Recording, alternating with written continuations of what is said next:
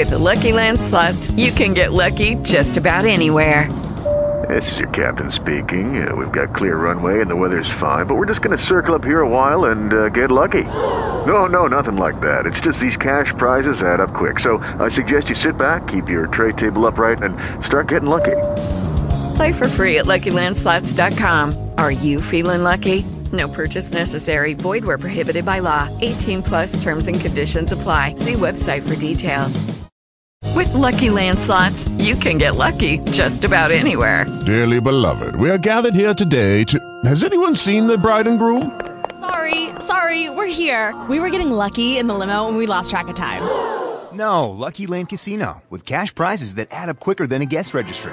In that case, I pronounce you lucky. Play for free at LuckyLandSlots.com. Daily bonuses are waiting. No purchase necessary. Void where prohibited by law. 18+. Terms and conditions apply. See website for details. Temple Camp last summer? The stranger, a young fellow of perhaps 18, shook his head. With one of the troops from... No, said the young man. Said Tom, still holding the lantern up. I thought... Don't you fellows remember him? Connie shook his head. Garry also. Never saw him in my life, said Doc. Said Tom. Maybe just for a minute I thought... I guess you fellows are right. The stranger was dressed in the regulation camping outfit, the kind of costume usually seen on dummies in the windows of sporting goods stores in the spring, with a spick-and-span tent in the background, a model lunch-basket near, and a canoe crowded in. His nobby outfit was very much the worse for wear, however, and he looked about as fresh as the immaculate Phoebe Snow would look after a real railroad journey. "Maybe I can be rescued now?" he said imploringly, clinging to Tom. "I saw the lights way down there. There was only one till tonight, and tonight I counted 7 little bits of ones. I tried to get to them, but I got lost. You can't go to them. It looks as if you can, but you can't. They're just as far away, no matter how far you go. They get farther and farther. Nobody can ever get away from here. Are you afraid of dead people?" "No," said Doc. "We're scouts. If a person looks very different, then he's dead, isn't he?"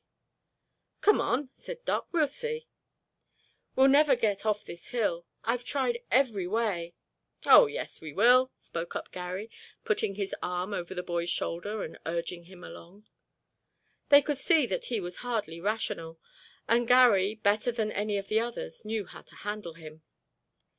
"It's terrible without a light," he said. "I spilled all the oil. I'm glad you've got a light." "What's your name?" Garry asked. "Jeffrey Waring. Come on, I'll show you the place." He shuddered as he spoke.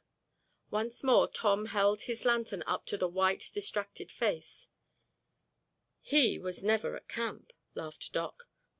Said Tom, apparently but half convinced. A few steps brought them to a little clearing where stood a rough shack. Outside it, fastened against a tree, was a vegetable crate with bars nailed across it, the silent evidence of departed pets. Several fishing rods lay against a tree. Close by was a makeshift fireplace. On a rough bunk inside the shack lay a man, no longer young, with iron-gray hair. His eyes were open and staring, and one seemed larger than the other. Doc felt his pulse and found that he was living. "He fell off the rocks and hurt his arm. I think it's broken," said Jeffrey. "It bled and I bandaged it." Doc raised the bandaged arm and it fell heavily. Removing the bandage carefully, he saw that the cut itself was not dangerous, but from first-aid studies he thought the man was suffering from an apoplectic stroke or something of that nature. He wondered if the injury to the arm had not been incidental to the man's seizure and sudden fall. People sometimes lingered in an unconscious condition for days, he knew.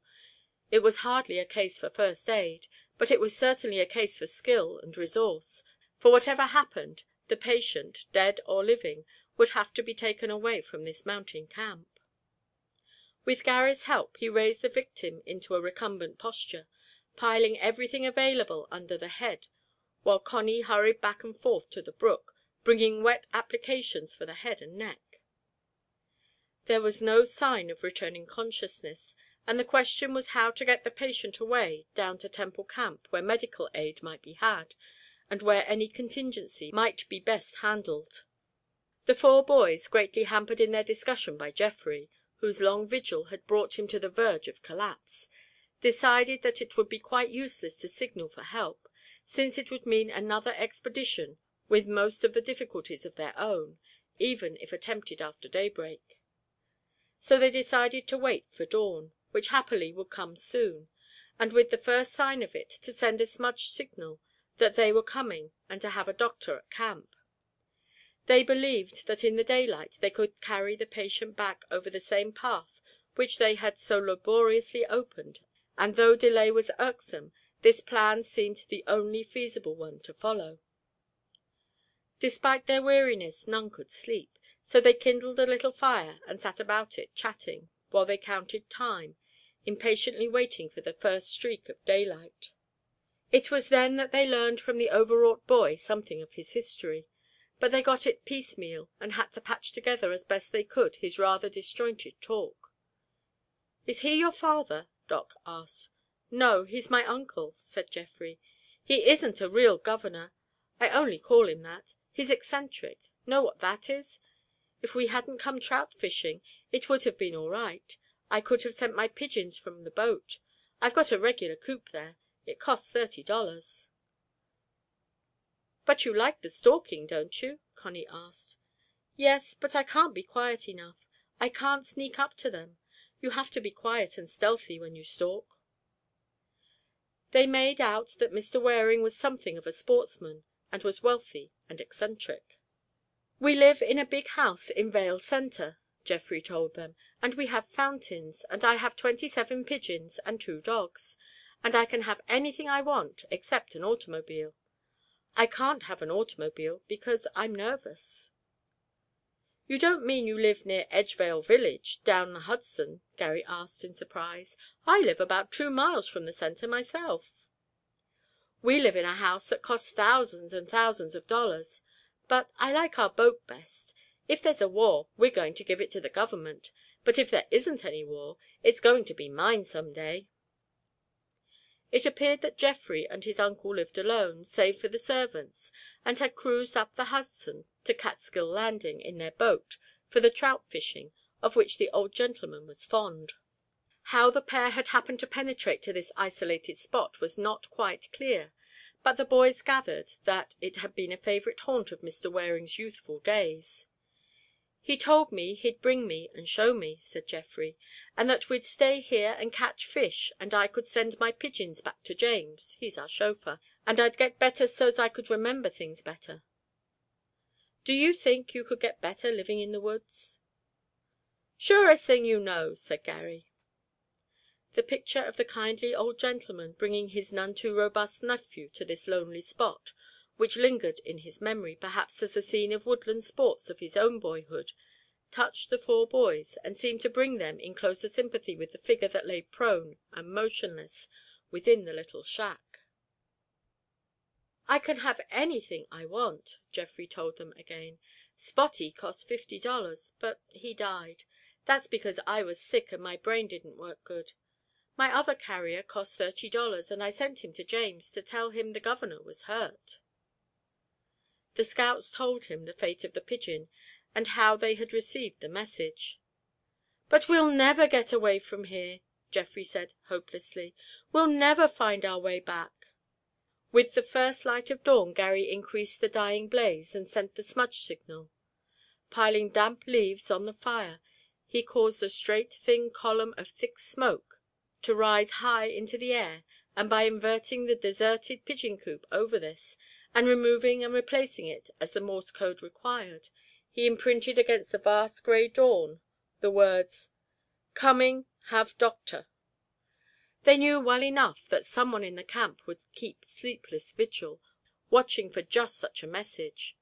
3 times the words were spelled out in smoke to make sure that they would be caught and understood.